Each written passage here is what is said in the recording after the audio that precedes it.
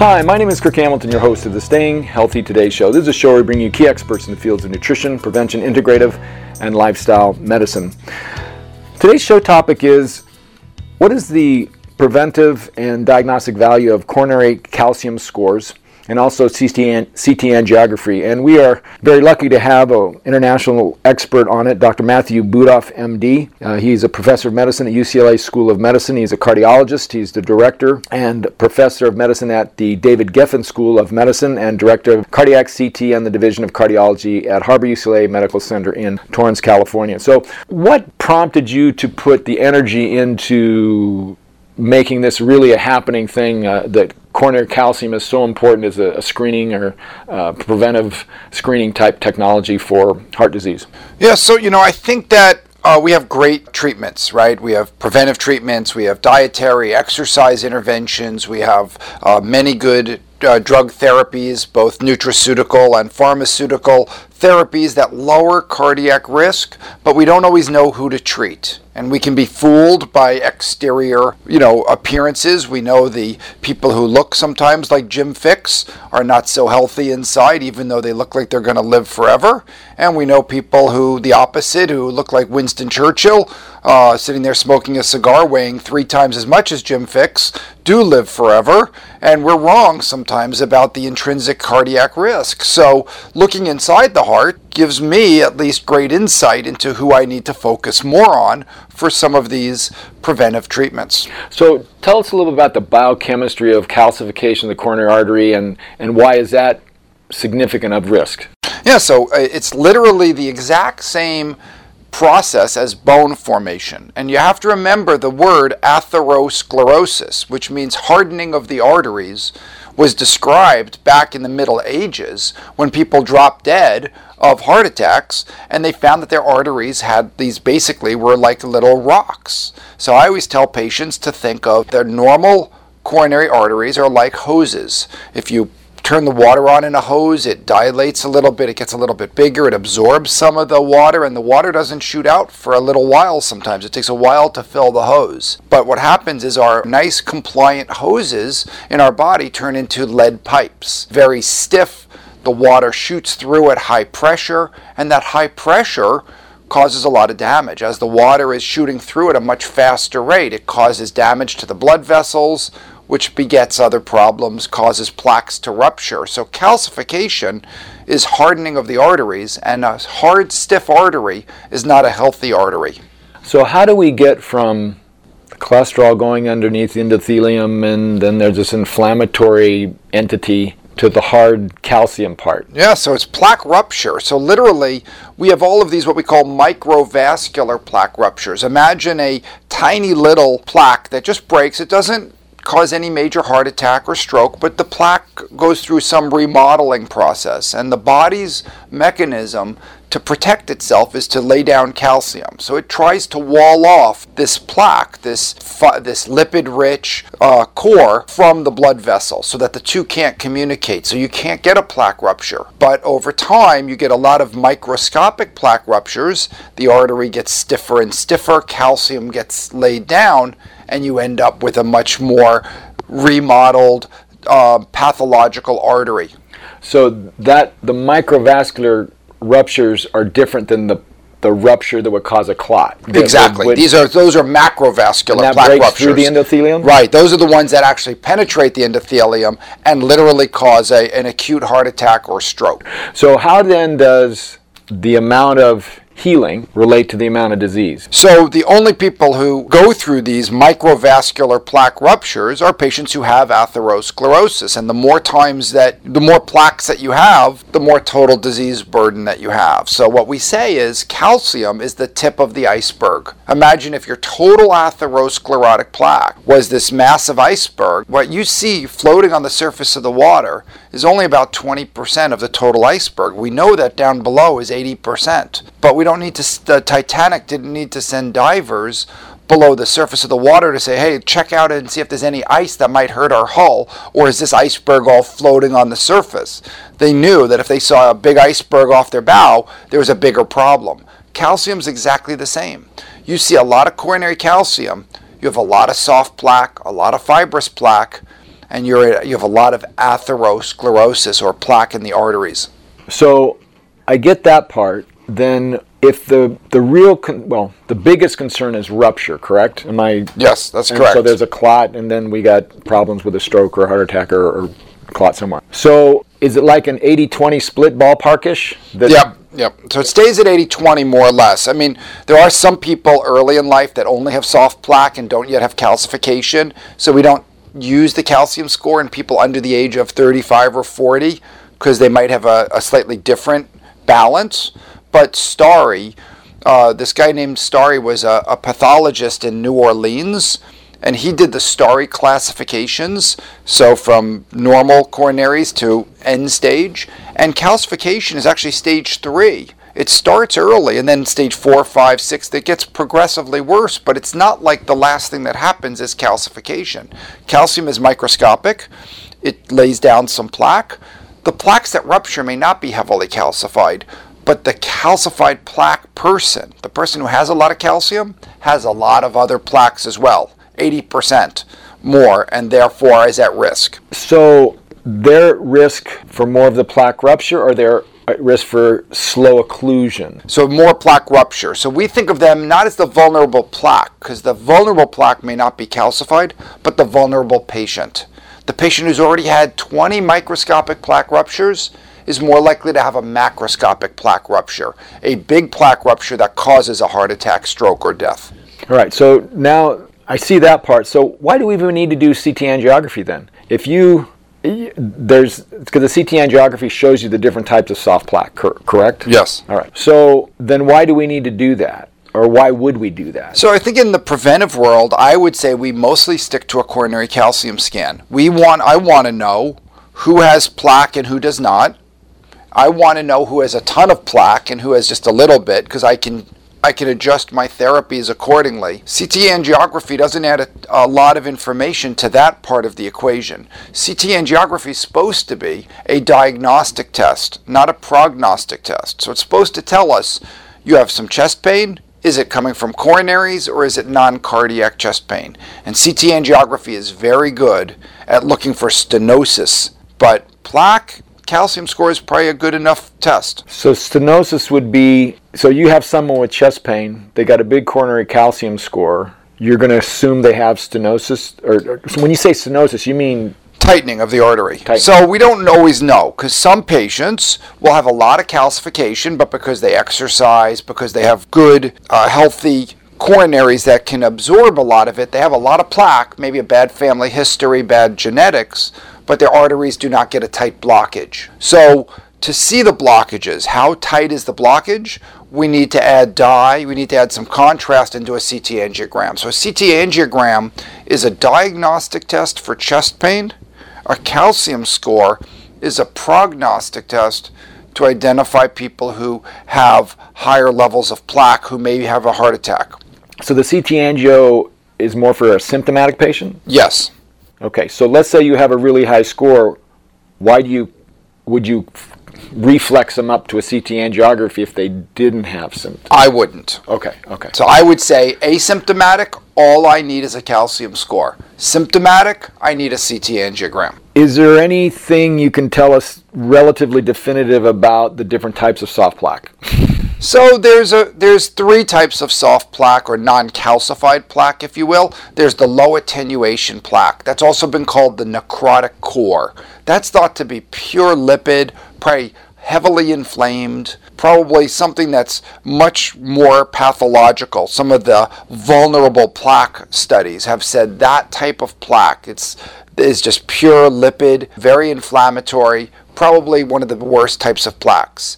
Then you have a more stable plaque, kind of fibrofatty. It's got some fibrous tissue in there, kind of laying down that foundation to be a little more stable, less likely to rupture. And then you've got pure fibrous plaque, which may actually be somewhat protective, that the fibrosis kind of stabilizes the plaque and again then can turn into calcific plaque. So there's a few different phases of plaque. Is that kind of like on top of the fibrous plaque is on top, like the top of a volcano with a... Exactly, kind of walls off the top of the artery. There's a thin layer that separates the soft plaque from the vessel, And as that thickens, it gets more protective. So you have a thick cap, fibroatheroma, that's more protective than if it's thin. If it's thin, it can break 3.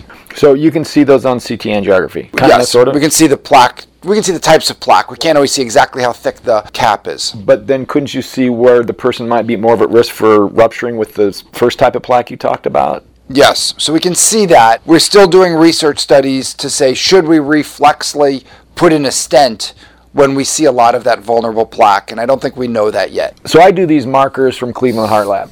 Everybody does CRP, and that can be, it's a general marker. But do you ever correlate, because I'd like to do that, the myeloperoxidase, which supposedly is the enzyme that's released from the top of the plaque, and the LP-PLA2 is supposedly an enzyme that's released from the, I call it the lava of the plaque. Those are supposedly, when they're elevated, plaque rupture might be imminent, or... Yep. So we've done a fair amount of studies with LP-PLA2. I think a much better inflammatory marker than C-reactive protein, just because it's more specific. We've done less with myeloperoxidase, or MPO, and I think we need to do more research there to figure that out, also with the timing of it. Does maybe a rapid increase in MPO or LP-PLA2 might portend a more short-term problem. And if it's slowly decreasing, maybe it portends more of a stabilization pattern. So I also think the changes in these markers are going to be very important, but I don't know if we really fully understand that, or at least I don't fully understand that yet. Because I've seen them change over a couple of months. I mean, I've seen them, if you put someone in a program, they go down. And to me, it would be like, for bone loss, you have the DEXA test, and then we have N-telopeptides, which is something you can do in a month to see if your therapy is working. Right. So this is kind of like my vision of that, okay, you can't do a coronary calcium score for another year? Probably a year. Yeah, I'd say a year. We do them over at 1 year intervals for people who are really engaged.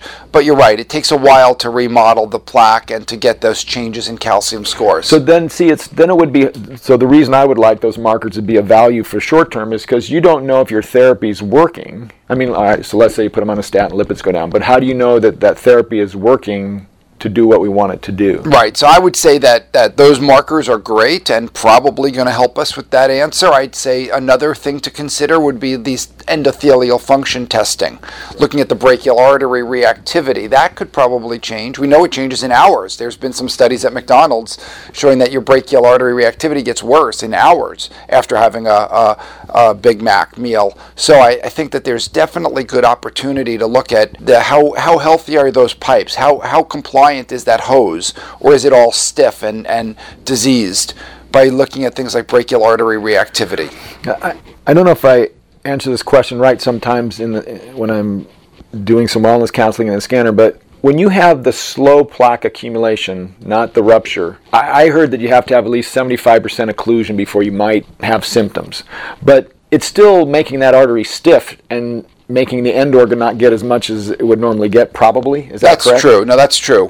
So you might not have a rupture and a stroke or heart attack, but you still might have reduced function? Yes, and we know that thickening, or that phenomenon of making the arteries stiffer, is also bad. There's ways of measuring how quickly the blood flows through the body, and that velocity. The higher the velocity, the more diseased the organs get. How much better, in your opinion, is a coronary calcium score than the CM? So the problem with the carotid intimal medial thickness test, or IMT, is that for one thing, it measures the wrong thing. So intimal medial thickness measures mostly the media. Media is much thicker than the intima.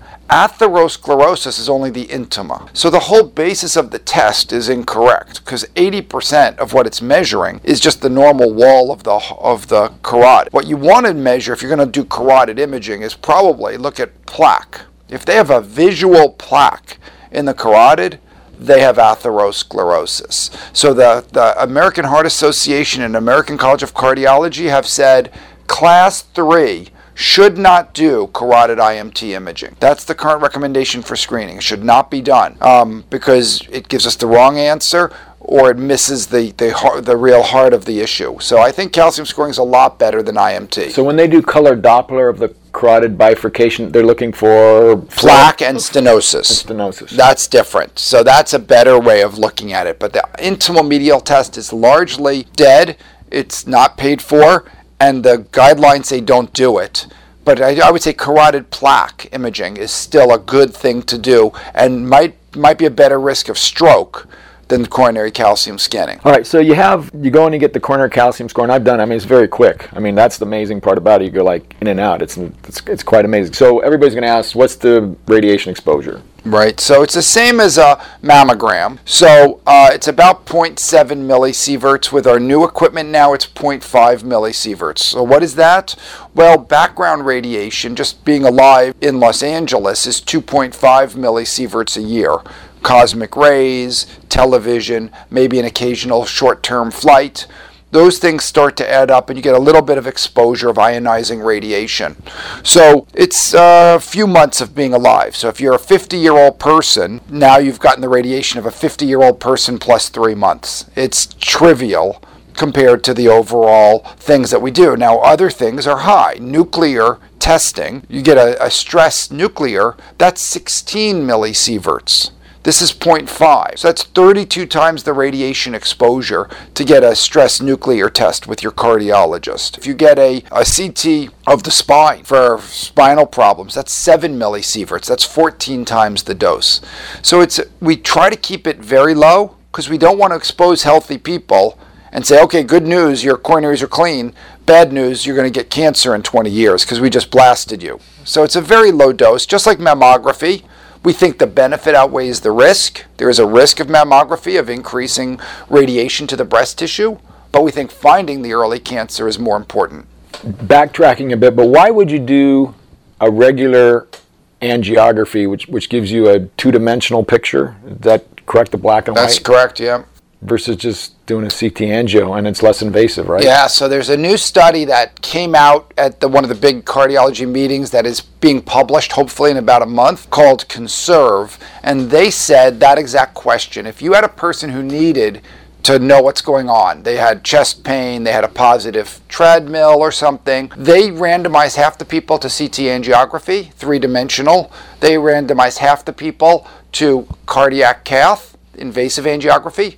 And all they did by getting the invasive angiogram was get more radiation, spend twice as much money overall, and have 80% more invasive procedures. So there was absolutely no value in going straight for an invasive angiogram compared to a CT angiogram. So I would say we still need to go to the cath lab and do those tests when we want to put in a stent. But for diagnostic purposes, I would always insist with my doctor to get a CT angiogram, a 3-dimensional angiogram, instead of an invasive angiogram. It's also a lot safer, along with being 20 to 40-fold cheaper. So if a patient, doesn't want to get something stuck up their femoral artery, then that would be a good alternative. And that's what I do with a lot of patients, and I counsel a lot of them. Sometimes I say, you know what? You have severe disease, you need to get the invasive angiogram, doctors need to put in stents.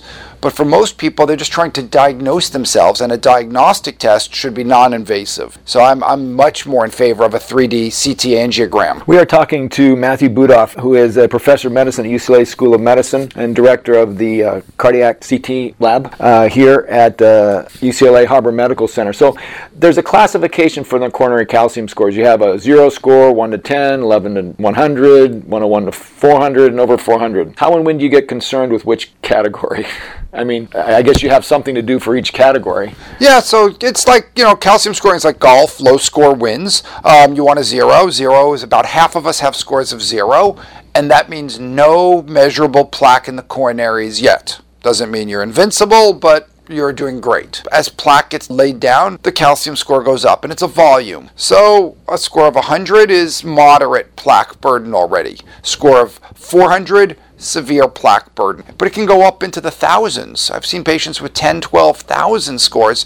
Everything is calcified. They're walking around like rocks, but they're still walking around. So it's worse to have a higher score, but there's things that we can do to abate that. So can you be walking around with the real stiff artery but not have an increase for the plaque rupture? Does that make any sense? You could, and there are some people who've stabilized plaque. So think of a calcium score as lifetime accumulation of atherosclerosis. So let's say you were like the Jim Fixx example I gave earlier. You were overweight, bad family history, ate poorly, developed a lot of plaque in your coronaries. Then you start being preventive. You change your life. You hit that midlife crisis. You said, I'm going to run, I'm going to lose weight, I'm going to quit smoking, I'm going to eat well. The plaque is still there. You can't get rid of most of it. So your calcium score stops going up. So you have somewhat stiff arteries, you have some plaque in the arteries, but you've stopped the process. So now you're plateaued, and you're much better off than if your calcium score was still climbing. But we can't get rid of it all. We don't have liquid Drano yet for the coronaries that's going to pull the plaque out. So if you still had the calcified plaque, you would assume, so let's say you stabilized, would that mean you have the soft plaque the same amount? So you could get rid of soft plaque. Soft plaque is reversible. We've shown some work with our aged garlic that soft plaque is reversible. Statins, the cholesterol pills, reverse soft plaque. And there's a lot of early data with, different diets and lifestyles that you can reverse some of the soft plaque. But the calcified plaque is more like scar tissue, and once it's laid down, it's probably not going anywhere in any significant amount. So I'm a little confused. We have the tip of the iceberg, and you had the 20/80. And then you're saying it's possible, if the calcium score stayed the same, that 20%, that you could still reduce some of the soft plaque, but you wouldn't know that unless you did CT angio. Right, so the only way we could really see regression of atherosclerosis, for example, we're doing clinical trials now with garlic, with fish oil, with different therapies. We're looking for regression of the soft plaque because we can't see the calciums regress. So I use calcium scores over time to show patients, hey, you've stopped the plaque from building up, but I can't show them that their arteries are getting bigger, healthier, less soft plaque without a CT angiogram. And I don't think you need to do that. I think that we would have a good hint that if their calcium score stops going up, that they're doing well, but some patients want more information. So insurance companies don't pay for this screening, correct? Yeah, so Medicare pays for calcium scoring in certain states like California. They'll cover the calcium score for risk. Most private insurance companies will not pay because it's a screening test, and they don't want to pay for screening. So why would Medicare pay for, what diagnosis do you have to give? I mean, if you have it's risk factors, yeah, so it's three risk factors. 3 risk factors? Yeah. So if you had blood pressure, hyperlipidemia, and family history, or history of smoking, or a low HDL, those would all qualify. So tell me your cholesterol story. I just got finished reading Dr. Sinatra's version that cholesterol is not an issue. Just tell me your 2 cents on what you think about cholesterol. So, I still think that LDL cholesterol is certainly a bad player. I think it causes these lipid cores to develop. I think that triglycerides may play a role as well as we think about the inflammatory state. We talked earlier about myeloperoxidase and LPPLA2. I think triglycerides are kind of talk about the metabolic syndrome and the pro-inflammatory state. So I still think triglycerides are somewhat of a bad player, and LDL cholesterol is a very bad player. I don't think total cholesterol is informative, and I think HDL naturally is somewhat cardioprotective, but raising it, we're still jury's out on whether or not raising HDL is going to be a good thing. Do you ever, the number of LDL particles, do you think that's a value? And I do. I think the number of bad particles floating around, I think of LDL particles as kind of like license plates on the freeway. The more license plates that are driving around, the more congested it is, the worse it is. So it doesn't matter if it's a big bus or a small one. So in other words, it doesn't matter if it's small LDL or if you have a million cars on the road, whether some of them are buses or not, it's still a bad thing. All right. So tell me about your experience with statins. I mean, again, I come from the integrative medicine world where it's evil. It's going to cause dementia. It's going to cause, and I've seen people have side effects. So what's your experience? Because obviously you're a cardiologist, you probably use a fair amount. I do, and I do think that they do have side effects in some patients, and I always tell patients that luckily all the side effects that I'm aware of with statins are reversible. So if they do happen to be in that percentage of patients, which I still think is a relatively small percentage, that gets a side effect, that we can always stop it. So I would tell patients, don't assume you're going to be in the 5% or 8% or whatever number you want to put out there for side effects. Don't assume you're going to be in the 5 or 8%. Assume you're going to be in the 92% that don't get any side effects. And the reason is because I think the data is quite clear. Study after study, patients randomized to statin live longer. The large trials show that mortality, all-cause mortality, goes down, and that's got to be something good if you're living longer. I'm not saying there's not other ways to do that, and I think that's where integrative physicians differ. I don't think they think statins are the data's, with rare exception, I don't think they think the data's falsified or not real.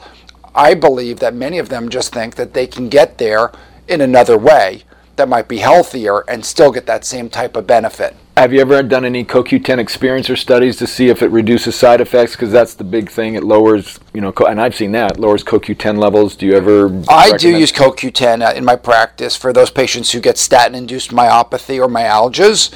I've seen some benefit. Obviously, it doesn't work in everybody, but I agree with that. I think statins do lower CoQ10 levels in the mitochondria of muscles, and I think repleting it is probably a good idea. So I do use a lot of CoQ10 for those patients who are inclined, if I put them on a statin, or if they're on a statin and they're getting some side effects. I do use CoQ10. Any other pearls you have of helping people not get a heart attack when they've got coronary artery disease? I mean, what are your favorite things that you seem to go to that or that you observe work in people? Yeah, so, I still go back to the simple things, I tell them the ABCs. So I think low-dose aspirin, if they have established atherosclerosis or heart disease, is a good idea. 81 milligrams, not more than that. I think blood pressure control is always important. Cholesterol, different ways of tackling it, but I think it's helpful. Diet. Obviously, that's more complicated than it sounds, but it depends on their goals of weight reduction versus longevity, and I think there's different diets for different scenarios, even in the same patient. E is exercise, probably the most important thing, but I'm not so good at getting them to exercise. I think my office is on the second floor, and I think if the elevator were out, some people would cancel their appointments with me and not want to walk up a flight of steps. So is the exercise, do you see it, I don't know how you test for it, but do you see an anti-inflammatory benefit, or it just helps with overall well-being and gets people a little... I think it does everything. I think exercise decreases your risk of developing diabetes and improves your glycemic control. It lowers your bad cholesterol and raises your good cholesterol. I think it lowers the blood pressure. I think people live longer who are exercisers. So I don't see any downside to it, except some people just don't want to exercise. F is fish or fish oil. I think it's still important. I think ththose are essential omega fish oil, because why? Because they're omega-3s and omega-6s. I got that, but what... because I read these, meta-analysis that it doesn't help prevent primary, secondary Yeah, so issues. Most of the studies were done with 1 gram of fish oil, and EPA, DHA, 1 gram, not always the most purified version of that. So they're probably getting like 600 milligrams a day, which might be underdosed a little bit. So I'm waiting for this Reduce It trial to come out later this year. This is pure EPA, 98% pure, so 980 milligrams of EPA per 1,000 milligram capsule, 4 of them a day. So 4 grams of EPA. I think the Reduce It trial, I think it will work. We'll see. If it works, I think we have some good evidence that we can supplement. And the only reason I would push for that is because we're terrible as a society of eating fish. Most of the fish we eat are when we go out to eat, and most of the fish we eat when we go out to eat are things like tilapia, which is very dry and has very little omegas in it. So I don't think we eat the right fish all day long. And we're not like the Japanese who are eating a ton of sushi and salmon and tuna and really keeping their intrinsic omegas high. And then G is my research, is garlic. Maybe someday we'll get up to G in the algorithm, and we'll see if garlic can be added to regimens. I think it's part of the Mediterranean diet, as is the fish. So I think D, E, F, and G are all part of the Mediterranean diet, and I think there's some good data there. We've talked about that before. It's not the perfect diet, but I think that is one of the zones that people do seem to live a little bit longer, and probably because of some of these things. Okay. All right. Any other pearls you want to talk about? No, I think that's the big one. I would say that if patients are at risk, if people are at risk of heart disease, and it's not known yet, I think a simple calcium score is now an inexpensive and simple way to really find out personalized medicine. Do you have the disease, and would you benefit from some of these advanced therapies that we talked about? And the price range a patient should look for in the CAC score? Should be $150 or lower, $150 or lower, and there are places around the country. If they're paying cash for it? If they're paying cash, it should be $150 or lower, where $129 is our cash price. We've tried to reduce the price because insurance isn't universally paying for it, and I want more people to get the test.